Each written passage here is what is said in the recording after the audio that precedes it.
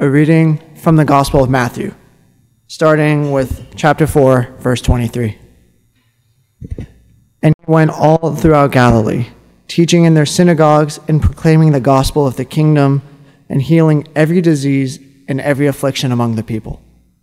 So his fame spread throughout all Syria, and they brought him all the sick, those afflicted with various diseases and pains, those oppressed by demons, those having seizures, and paralytics, and he healed them. And great crowds followed him from Galilee and the Decapolis, and from Jerusalem and Judea, and from beyond the Jordan. Seeing the crowds, he went up on the mountain, and when he sat down, his disciples came to him. And he opened his mouth and taught them, saying, Blessed are the poor in spirit, for theirs is the kingdom of heaven. Blessed are those who mourn, for they shall be comforted. Blessed are the meek, for they shall inherit the earth. Blessed are those who hunger and thirst for righteousness, for they shall be satisfied. Blessed are the merciful, for they shall receive mercy. Blessed are the pure in heart, for they shall see God. Blessed are the peacemakers, for they shall be called sons of God. Blessed are those who are persecuted for righteousness' sake, for theirs is the kingdom of heaven. Blessed are you when others revile you and persecute you, and utter all kinds of evil against you falsely on my account. Rejoice and be glad, for your reward is great in heaven, for so they persecuted the prophets who were before you. This is the word of God for the people of God. Thanks be to God. You may be seated. Have mercy. Here we go.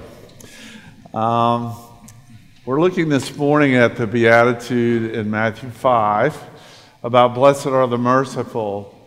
I remember many years ago watching William Macy. You know him as an actor in a lot of different movies and TV shows.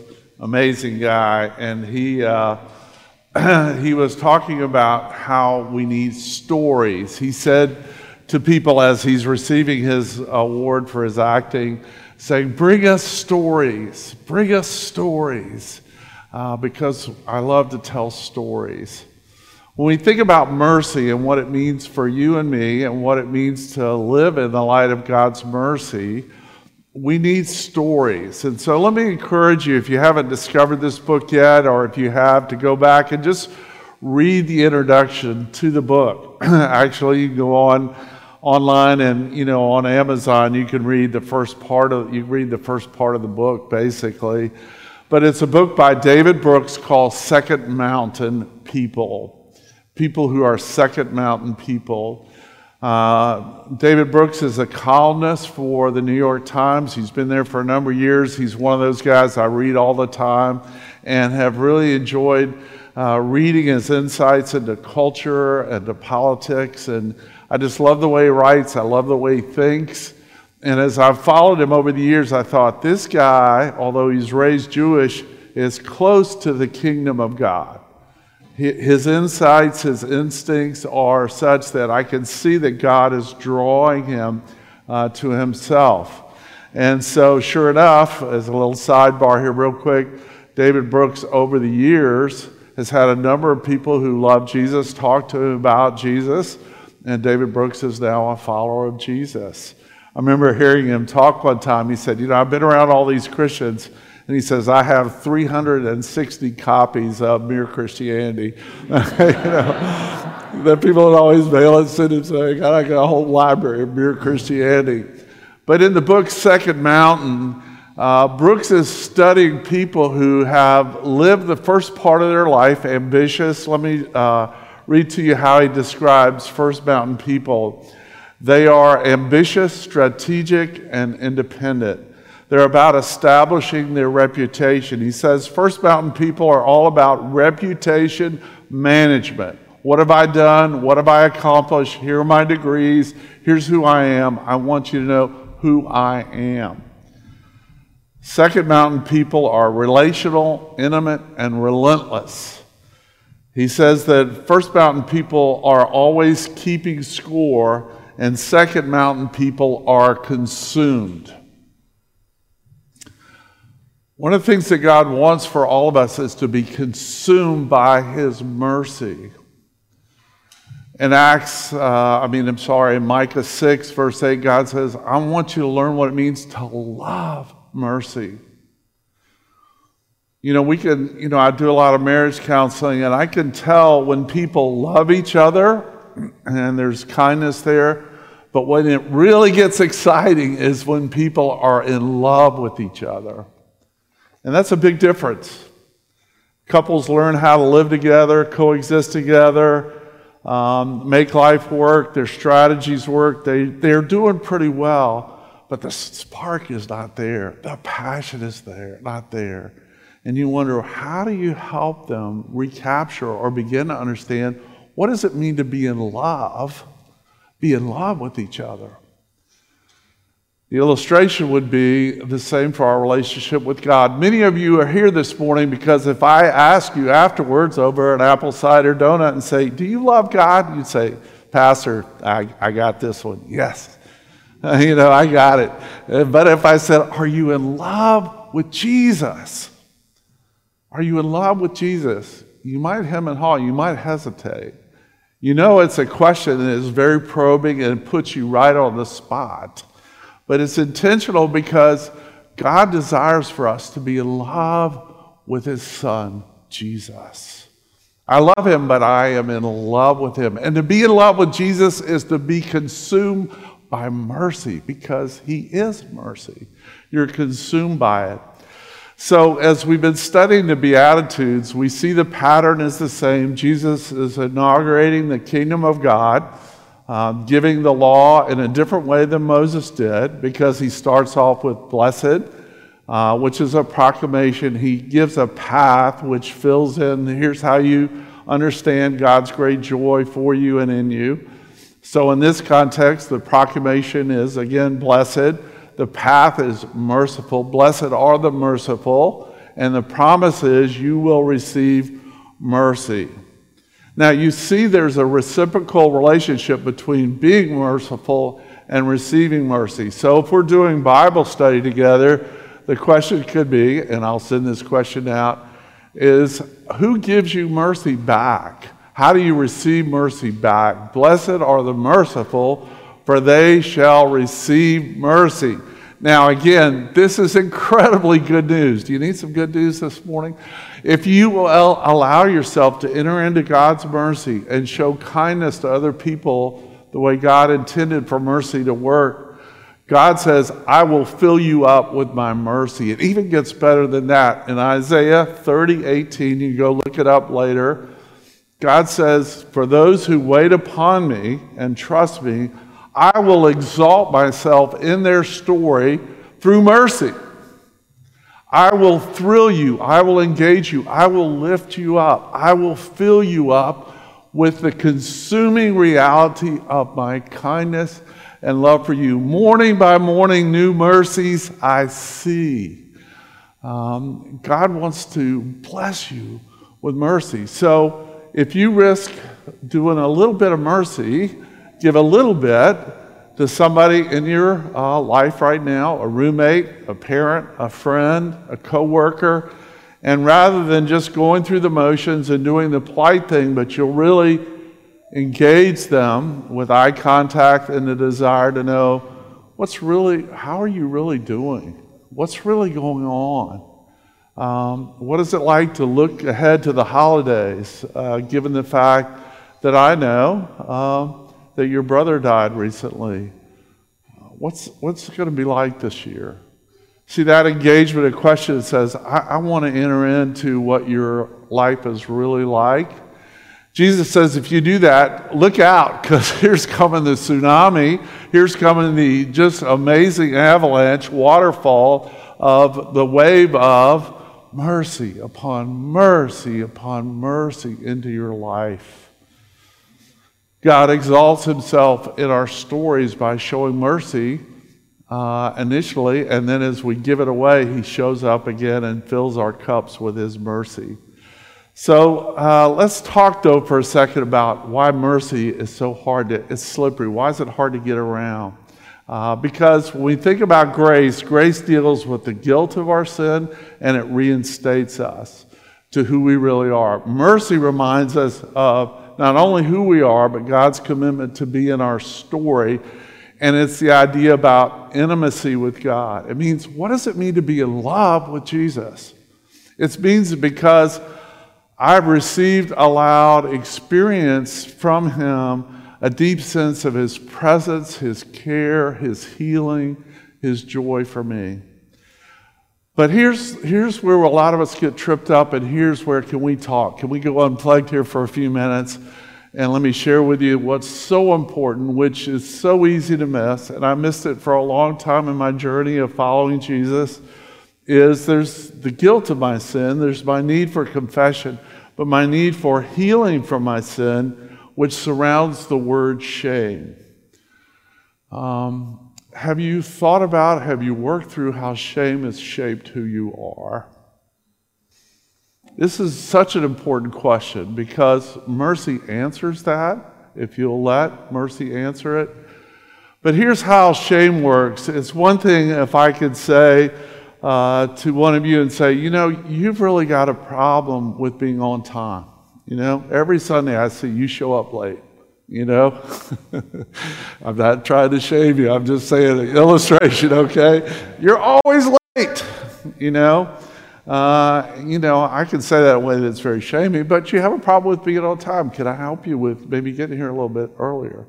Or if I say, you are a sluggard, you are a lazy bum, and I just lay it on to you. But here's how here's the real stinger and shame. And you might do this in your family, and if you do, repent. But if you say it to yourself, because again, for most of you, your worst enemy is yourself. Your internal critic jumps all over yourself when you fail and you make mistakes, and it will sound like this: what is wrong with you? What is wrong with you? Why do you keep doing the same things over and over and over again? Versus you have a problem, you have a need. Shame strips away our dignity, our value, our worth. And this is why we need mercy in the church and in our communities and all around us, because broken people everywhere are paralyzed by their guilt, but they are devastated by their sense of shame, which could look like I feel incurably hopeless, or because of what's been done to me and what I've done as a result of that, or what I've done and the consequences of what I'm going through, I feel totally decimated, devastated by who I am and what I've become. It gets back to, and I've had this happen, said to me more than once, where people say, I look great, I come across great, I'm doing a lot of good stuff, but why do internally I feel like such a phony? I feel like such a fraud. Shame. So how does mercy answer shame? If you haven't discovered the music of the Avett Brothers, let me encourage you, this is going to be a good way again to get into this conversation. But I want to take you to this illustration of some marriage counseling from years ago. I got this panic call from this husband, and he was just devastated because he and his wife had a really terrible fight. He had walked out to the car and started the car up, and he was getting ready to drive away, just in anger, like he'd run away from fights and conflict with his wife. He's getting ready to drive off, and out to the car comes the wife, and she takes off her engagement ring, she takes her wedding ring, and she sits it on the hood of the car, and she walks away. And he's describing to me, Clyde, can I tell you what it felt like to watch those wedding bands, just, like that. And so as we began to talk, and he began to try and understand why was he such a snake with his wife, why was he always acting so mean when she needed empathy, he was hard on her. So what was going on there? So my friend is walking through downtown Winston-Salem, and he hears this band playing, and he's drawn to the music. It's kind of, if you ever heard the Avett Brothers, they're actually doing, this is before they got super famous. He could hear the music. It's kind of like a rockabilly, sort of a country. You know, it's hard to describe it, but when you hear it, most of you will know right away what it is. But they have a song called Shame. So go home and on your music thing, listen to these lyrics. The two brothers who write this. And they're writing about a broken relationship with a woman. So I was wrong about my reasons for us falling out of love I want to fall back in. My life is different now, I swear. I know now what it means to care about somebody other than myself. I know the things I said to you, they were untender and untrue. I'd like to see those things undo. So if you can find it in your heart to give a man a second start, I promise things won't end the same. Shame, boatloads of shame. Day after day, more of the same. Blame, please lift it off. Please take it off. Please make it stop. Okay, so I've read the mail, the stories people often tell about us that we never knew, but their existence will float away, and just like every word they say, and we will hold hands as they fade. Shame, boatloads of shame. Day after day, more of the same. Blame, please lift it off. Please take it off. Please make it stop. I felt so sure of everything, my love to you so well received, and I just strutted round your town knowing I didn't let you down. The truth be known, the truth be told, my heart was always fairly cold. Posing to be as warm as yours, my way of getting in your world, but now I'm out and I've had time to look around and think and sink into another world that's filled with guilt and overwhelming shame. Boatloads of shame. Day after day, more of the same. Blame, please lift it off. Please take it off. Please make it stop. And everyone, they have a heart, and when they break and fall apart and need somebody's helping hand, I used to say, just let them fall. It wouldn't bother me at all. I couldn't help them. Now I can. My friend heard this song, and it's part of the redeeming of his marriage, his story.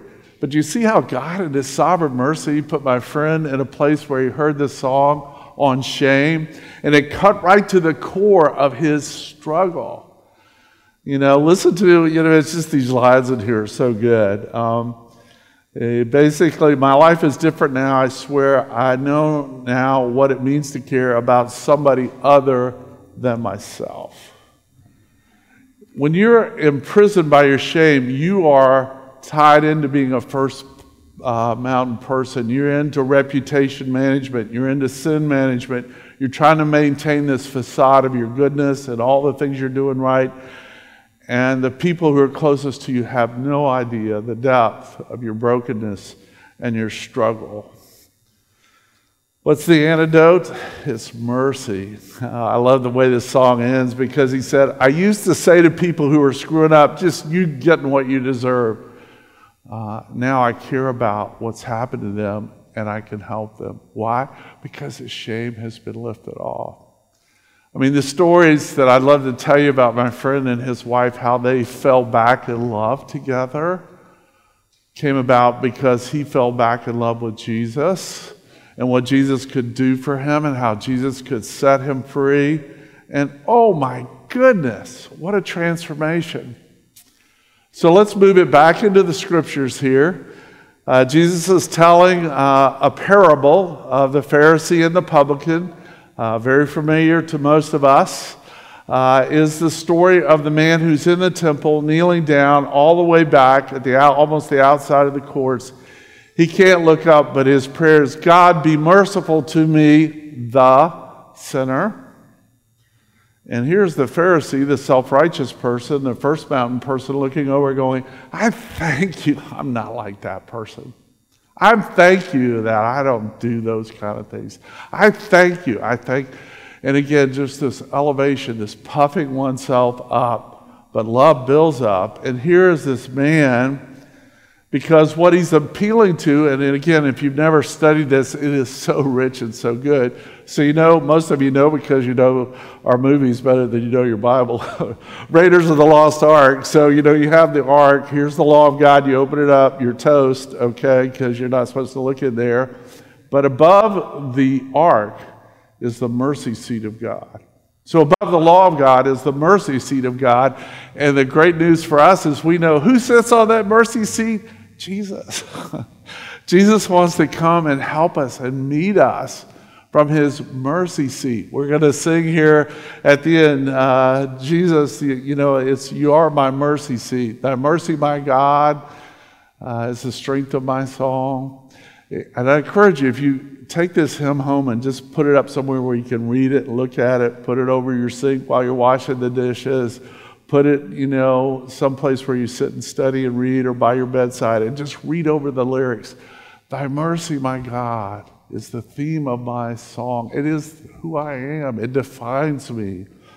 When you are really understanding mercy, you've let go of a lot of your need to prove yourself, justify yourself, excuse yourself, rationalize, minimize, justify why you are being so negative, so cynical, so critical, so mean.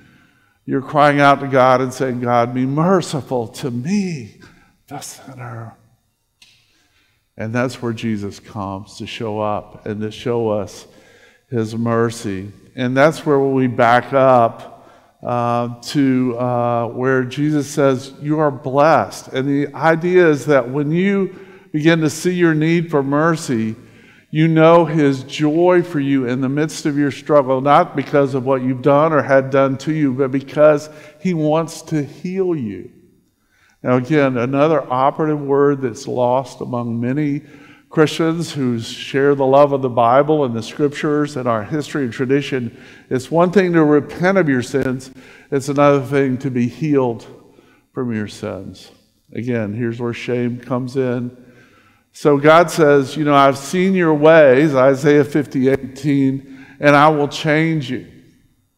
He wants to change us, but that transformation begins with healing, restoring, renewing, revitalizing, reforming, reshaping, so that I no longer live in the boatload of shame about the lie I tell myself. I live in the truth of what God has told me about myself, and I am so free. I'm Ebenezer Scrooge on Christmas morning. Or to be more PC, I'm Eleanor Scrooge on Christmas morning. I am so free. You know, I am so set free by a God who would forgive me and love me and give me hope for my future. You know, there's 62 days to Christmas. And I'm going to sit right there and watch my favorite Christmas carol with Ebenezer Scrooge, with my favorite Scrooge character, George C. Scott playing Scrooge. And there's so much, every year God takes that movie and he speaks to me deeply about how much I've been delivered from, because I was Ebenezer Scrooge, I am Ebenezer Scrooge, I would be Ebenezer Scrooge apart from Christmas, apart from Jesus coming to live in my story and your story and showing me again and again the power of his mercy. This invitation and joy leads to a life of being an insurrectionist for mercy. You see, mercy means you get down low, you get down with people not to punish them or to bring about stuff, but to resist the lies and the things that have happened in their story. And you're an insurrectionist when you're a part of the resistance. You're rebelling against the darkness. You're rebelling against the truth that we are hopeless and helpless and we are doomed to gloom, misery, and despair. It's someone who wants to bring the beauty of the gospel into somebody's life where it will cost you to identify with people who are hurting and are in need. We don't run away from suffering. We run to it. We run to trying to help people. But if you want to understand how mercy is so powerful, it means you begin to identify with those that in our culture would be called lepers. So a good friend of mine his wife, they live in the Seattle area, and they were studying lepers and where are the lepers in our culture. And so she and a group of women said, the lepers in our culture are prostitutes. And they found out that part of Seattle where the women are, the streetwalkers. So on any given Saturday night there in Seattle, there are a group of Christian women who gather together to go and talk to these women who are out on the street. And stories of befriending them and loving them and showing them mercy and helping them leave that lifestyle. That's how radical mercy is.